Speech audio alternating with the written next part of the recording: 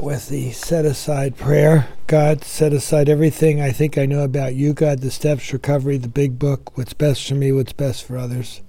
Especially let go of all my old ideas so I can live in your truth.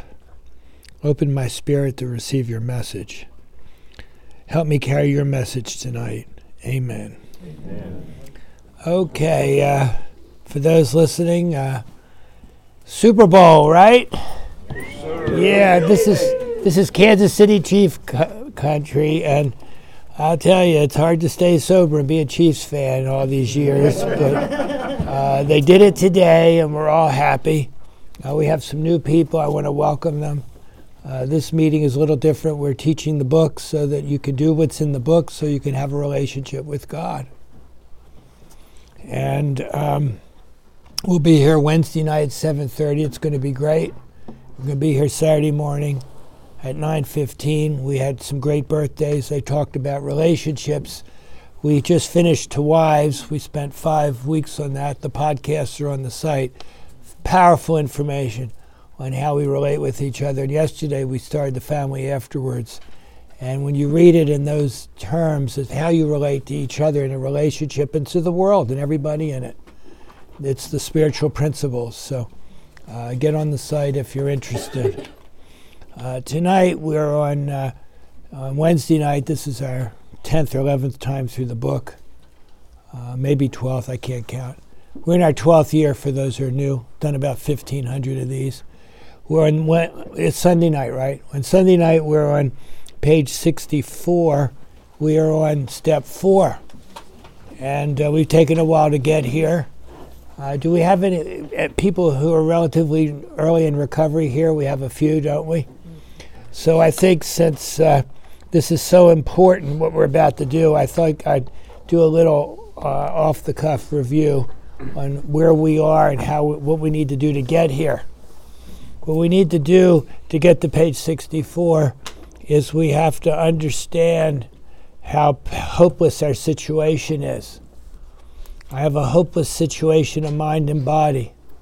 I still have it today. I have a hopeless situation today without God. And I had a hopeless situation because I couldn't control how much I drank when I drank, and I couldn't live sober and not have the obsession to drink. Anybody else have that? And that made me powerless over alcohol. And that made me an alcoholic. And what really made me an alcoholic is that I couldn't live sober. Sober is when the disease occurs. It doesn't occur after you drink. You just have a lot of trouble. It occurs before you drink because I was living a self-centered life separated from God. And I didn't like the way the things would go, and I'd want to drink. Anybody else have that? So I had a spiritual illness as well as a physical and mental illness. But I didn't know that when I came in. But I knew things were really bad. And I couldn't live anymore the way I was going on. I didn't want to live anymore. I think that was the deal. I couldn't and I didn't. And I was willing to change. So the first step, it doesn't say you're an alcoholic, does it? No. It says you admitted you're powerless over alcohol. If you're an alcoholic, you're powerless over alcohol. Now, it's in a bottle, for God's sakes. How can a liquid in a bottle you be powerless over? Is that insane? Because our mind seeks what it's going to do for me and can't remember what it did to me. And when I live sober without God and I'm self-centered, I don't like the way things go. And my mind will say, boy, that sounds like a good idea. And once an alcoholic gets a good idea like that, nothing can get it out of his mind. Anybody else have that happen to you? Mm-hmm. Next thing you know, you're drinking. And then you can vaguely sense it's not a good idea, right? But when your mind wants it, there's nothing in here that can say no. Now that's a bad situation. If you have that, then you're in the right place and you have the right book. Because this book is the only thing I know that gives me the directions on how to deal with a mind that can't say no to alcohol. Because I don't have to worry about it today myself. God will tell me to say no. And so it's all about a relationship with God. Why? Because the second part of the first step. My life was unmanageable by me. They left out by me in there. And I managed my life and I made a mess of it. Anybody else do that? I didn't even realize I was doing it. I was just doing the best I could. Anybody else doing the best you could? My motives were always good, right? To me. But maybe it didn't make sense when you actually looked at it. But I was just trying to wrest some satisfaction, happiness out of life by doing what? Managing well. And so nobody told me when I was 5 years old that it was a bad idea, Michael, to run the world. Because I just wanted approval and I wanted people to love me. And that started my alcoholism. So I tried to do what I could to get love and attention and respect and admiration from other people. It didn't come from within me. So I have to truly take that first step. I have to admit that I'm broken. I have to repent. People don't like that word in AA because it's in the Bible, but we have to repent. We have to change our mind, change the direction of my life because of my first step. And I understand from my first step, and I don't want to forget it, and is how bad it was. I don't want to ever go back to that. And I know I'll go back to that if I stop doing this. So if you're new, the first step is critical. It can't be, I'll go to some meetings and maybe get a sponsor. I'll read the big book. Reading the big book's great, but it won't do it. It won't change you. Are you willing to take action? So the willingness comes from understanding that I'm defeated. And then if I just stay defeated and willing, nothing's going to change. So the key thing that most new people don't realize is you have to do something. You have to do some action to change your personality. Because if I don't change my personality, then I'm still going to be left with me running the show and not feeling well and liking the way it is and getting irritable, restless, and discontent and resentful and fearful and do horrible things and shame and guilt, and then I'll want to get a drink. Now, when people come in here, they don't realize that they went to the liquor store because they were managing their life and they were full of fear and anger and they were harming people and they were feeling guilty and they were self-centered. No, they had a list of reasons why they needed a drink, and them managing the world was not one of them. But when you come in here and you see the truth, you begin with the first step to see the truth. So you have to be 100% willing.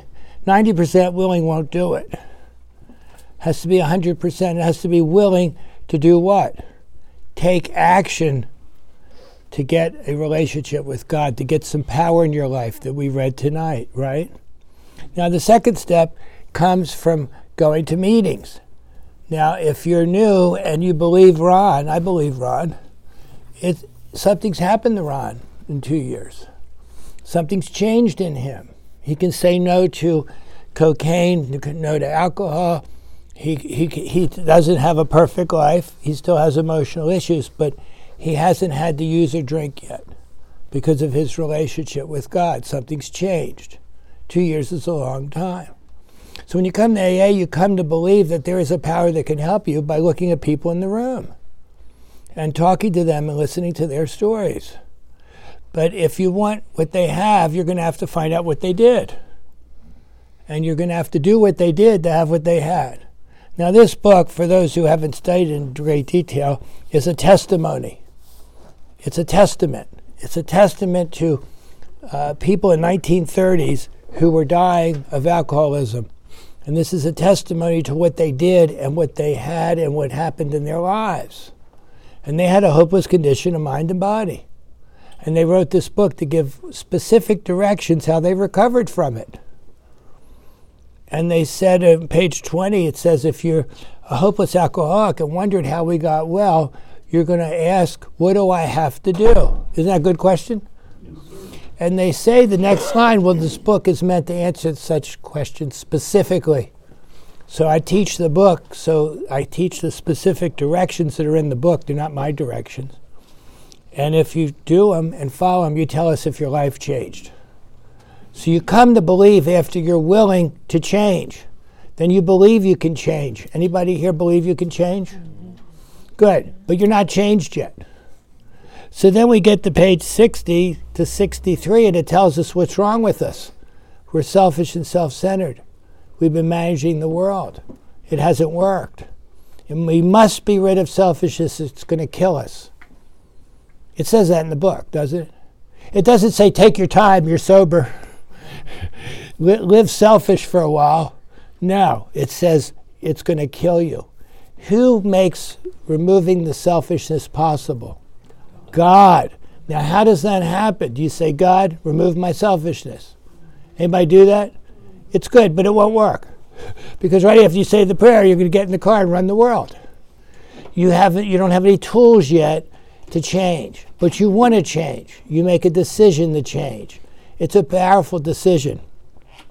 What you're deciding in step 3 is to get a new manager for your life. Now, I forgot the cards. I'll pass them around next time. If you're new, we give you a card. Congratulations. You have ruined your life. Fire yourself. Now. And forever. Now, it's funny, but it's true. So in the beginning, if you're new, you have to fire yourself. And you have to find a new manager. And I said this story yesterday. I thought of it Friday night. That when I look back, and if somebody's looking back at my life, they're watching my life, and they're watching me run. It's Jim Nance and Tony Romo in the booth. And I'm out on the field in my Michael uniform, and I'm playing the game of life. And it gets to the fourth quarter, and Tony says to Jim, he keeps calling that resentment play. It's not working. It's not working. He's got the big play now. Let's see if he changes the play. And let's see what he calls. Oh, no, he called fear. That hasn't worked either. He needs a new play caller. And that's really what the 4th step is all about. That's what we're going to come to tonight. I have to see how my thinking has been wrong when I run the world. And I have to learn tools in the 4th step on how to be free of anger. Anybody want to do that? Free of fear, and how to make a sane conduct in relationships so I'm not harming people. And so if you're new in AA, try to get with someone and get into the 4th step as soon as possible.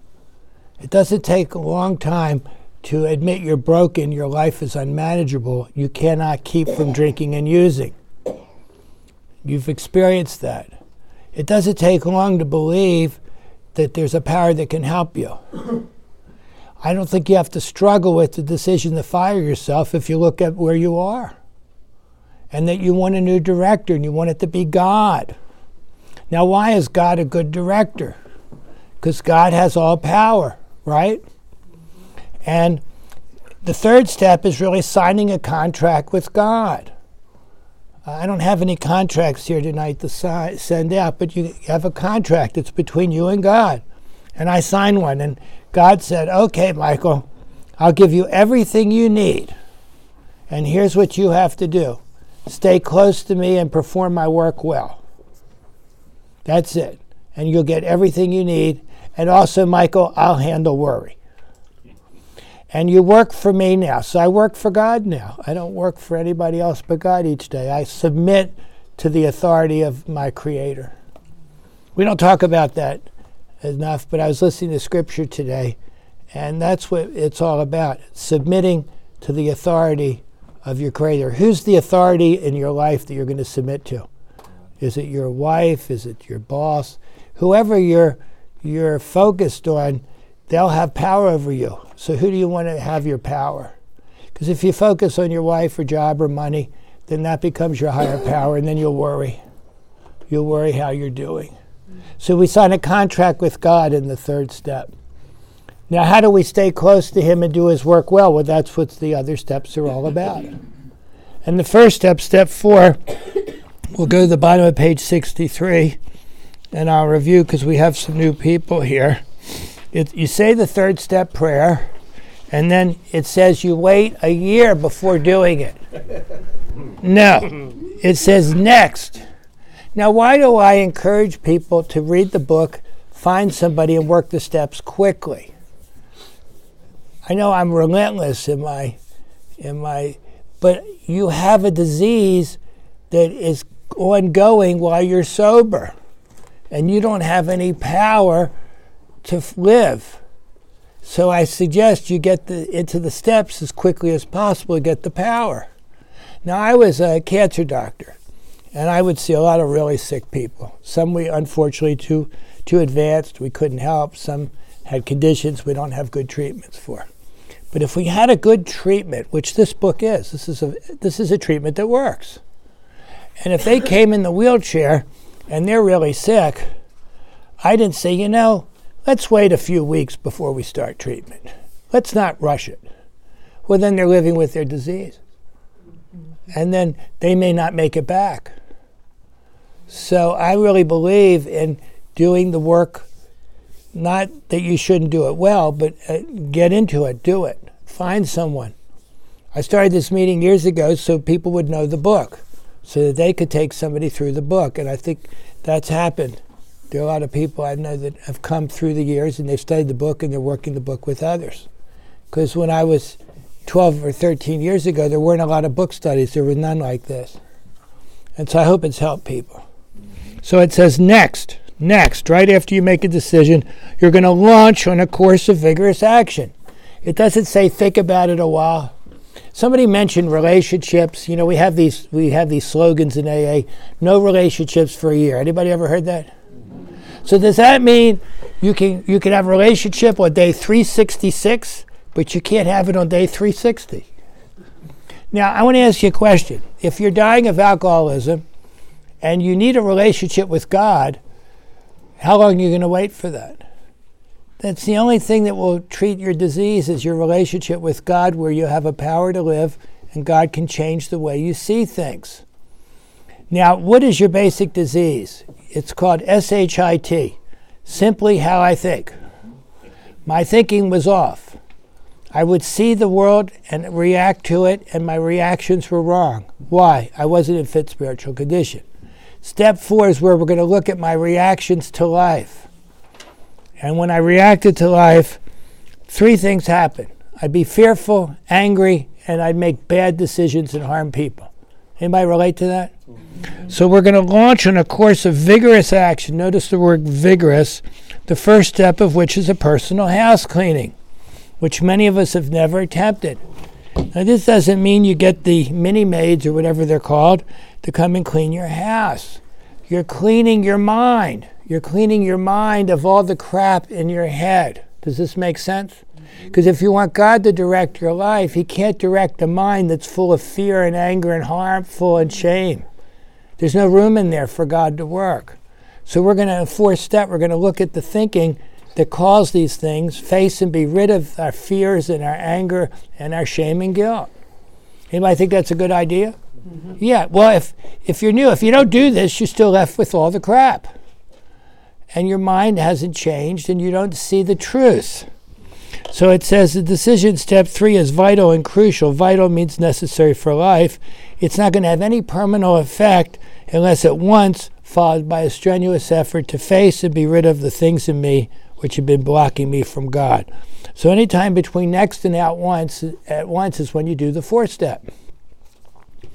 And, it shouldn't... It's not that the 4th step is very hard. A lot of people go, oh, the 4th step, or oh, you're not ready to. It's not hard. You're going to see the specific directions. You go on the site, you do 4th step, you'll see. I've taught this, 8 or 9 times since we started recording. It's pretty simple. You're going to face and be rid of what? The things in my mind which is blocking me from God. Now, why is resentment or anger a bad thing? Because whatever I'm angry or resentful at is my God at that point. It has power over me. If I'm afraid, whatever I'm afraid of has power over me at that point. Anybody get angry and afraid and then drink and use? And so we want to replace anger and fear with love and courage and trust in God. But we don't know how to do that. So we're going to learn in the 4th step how to do that. The beginning of a process. It's a lifetime recovery. Liquor is just a symptom of what? It was actually a solution for a spiritual problem, and it's called the spirit. Did anybody get excited on the way to getting their drugs or alcohol that things were going to get better? Anybody know what I'm talking about? You know it's coming. The relief is coming. The relief from what? From being sober, living in the world, running the show. And so liquor was a solution, but it didn't work. So let's try a different solution, the 12 steps and God. And I guarantee if you do the steps and you work them and you let God come into your life, you tell us if it isn't better.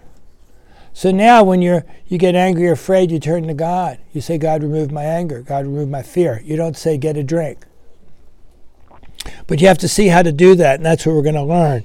So we had to get down to the causes and conditions of what? Our unmanageable life, of our powerlessness. So we're going to start upon a personal inventory. You're going to inventory your personality. For those who are new, they have a chapter in the back on the spiritual experience.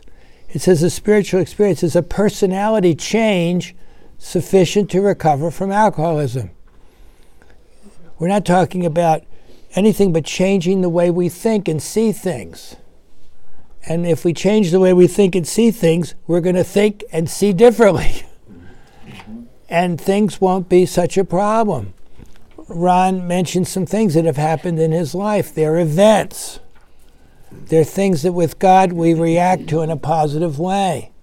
Without God, we made every mouse turd, we had the pole vault over it. We created, anybody sit in your living room alone and create problems in your head? Yeah. And so we don't want to do that anymore. Why? If we want to have peace of mind, we want to have joy of life. Not necessarily happiness, but we want to have the joy of the peace, which comes from your relationship with God. And then you can handle anything, right? I started this meeting because my son died of a drug overdose. And God told me to teach the big books so that people can do it and they don't have to die in their car at 4 a.m. And so it says, a business which takes no regular inventory goes broke. Now, when I came in here, I was a broken man. And I hadn't taken any inventory of my thinking. And I had a lot of stuff in my head that wasn't getting sold. It's like Target would buy all the stuff that they didn't sell last Christmas, and that's what they're going to stock the shelves with next year. Do you want to buy their stock? No. So I had to see what was wrong in my mind. So the commercial inventory is a fact-finding and fact-facing process to look at the shelves. Think of your mind as a quick shop. You're going to look at your mind. In the floor in the quick shop, when you walk in, is all your resentments. In the refrigerated area is all your fear, and back in the office is your shame and guilt. And you're going to look at that so you can clear the quick shop of all of that, so then your life, God can direct your life. The fourth step is just looking at what you've put in your quick shop and seeing the truth about it so you can face and be rid of it.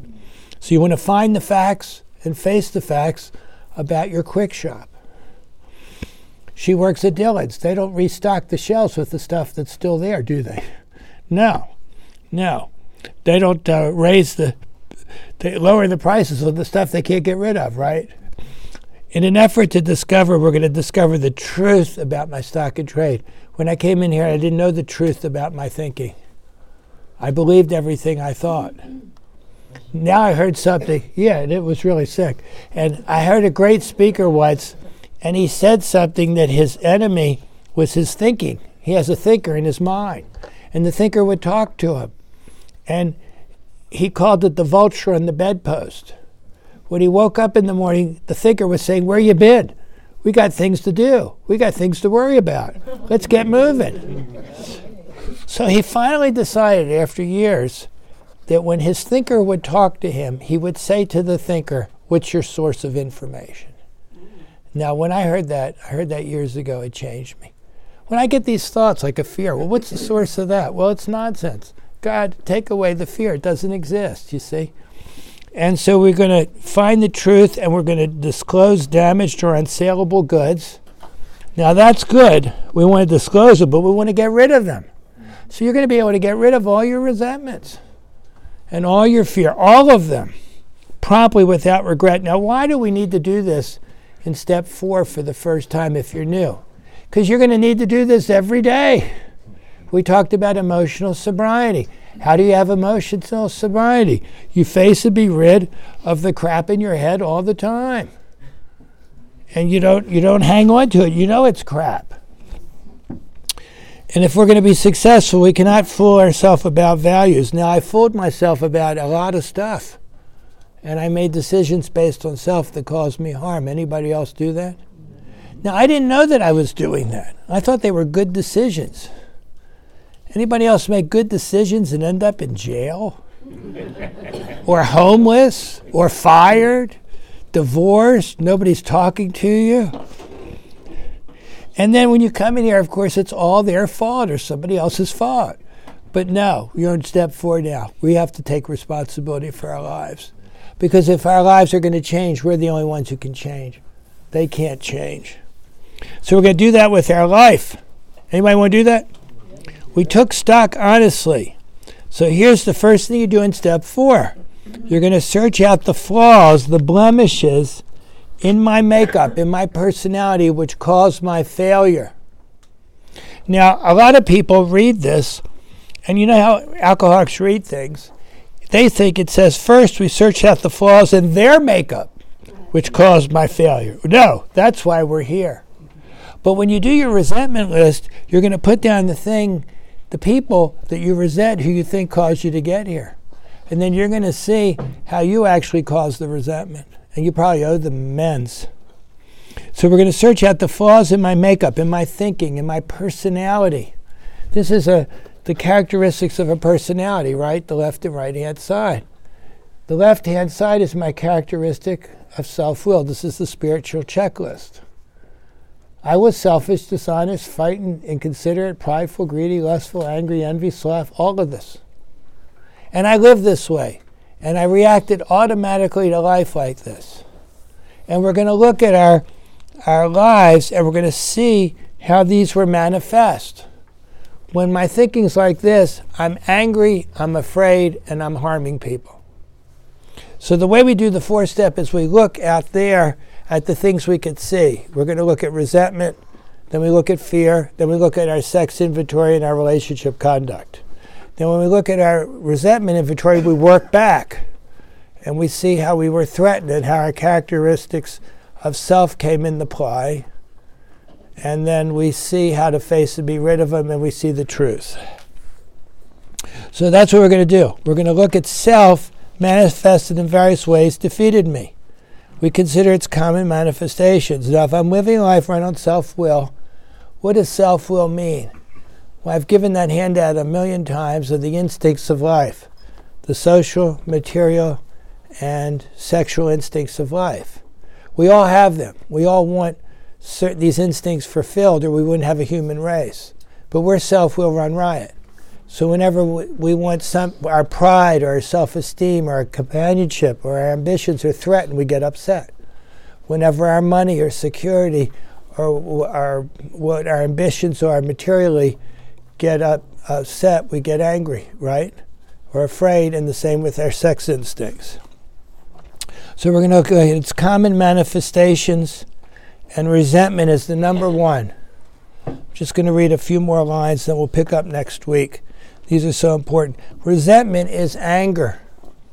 It's anger in the past. It can be 5 seconds, it can be a minute, it can be 10 years. Now when people come in here, we have a lot of resentments. And people say, well, I'm never resentful. Well, they may actually believe that. I've had people tell me that and believe it.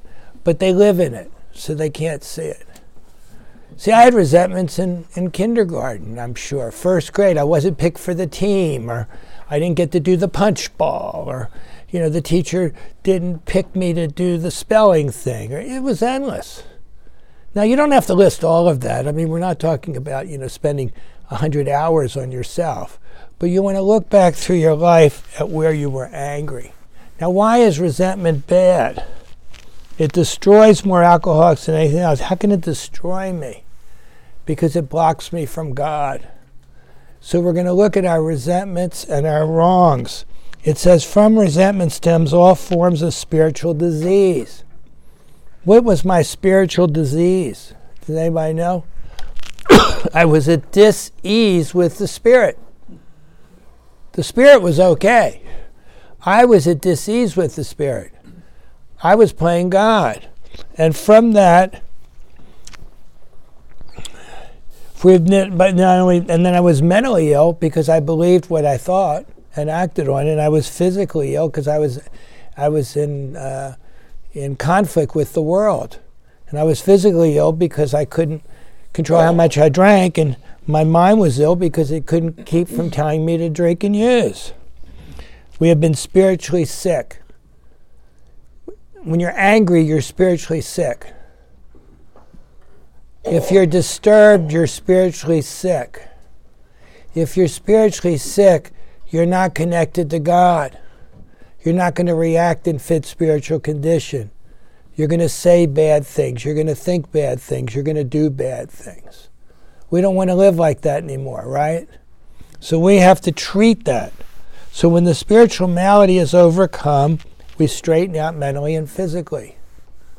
If God's my director, then I don't have to worry about the obsession to drink. And then I don't have to worry about the allergy to alcohol because it's not going to be in my body. And if I'm spiritually well, then my actions will reflect it, right? So I'm going to stop there, and then next week we'll pick up in how we actually do the resentment inventory. I hope this was helpful. We have a lot of new people, and I thought I'd show you why you have to do the 4-step, why it's so important. Thanks, Doctor. Thank you.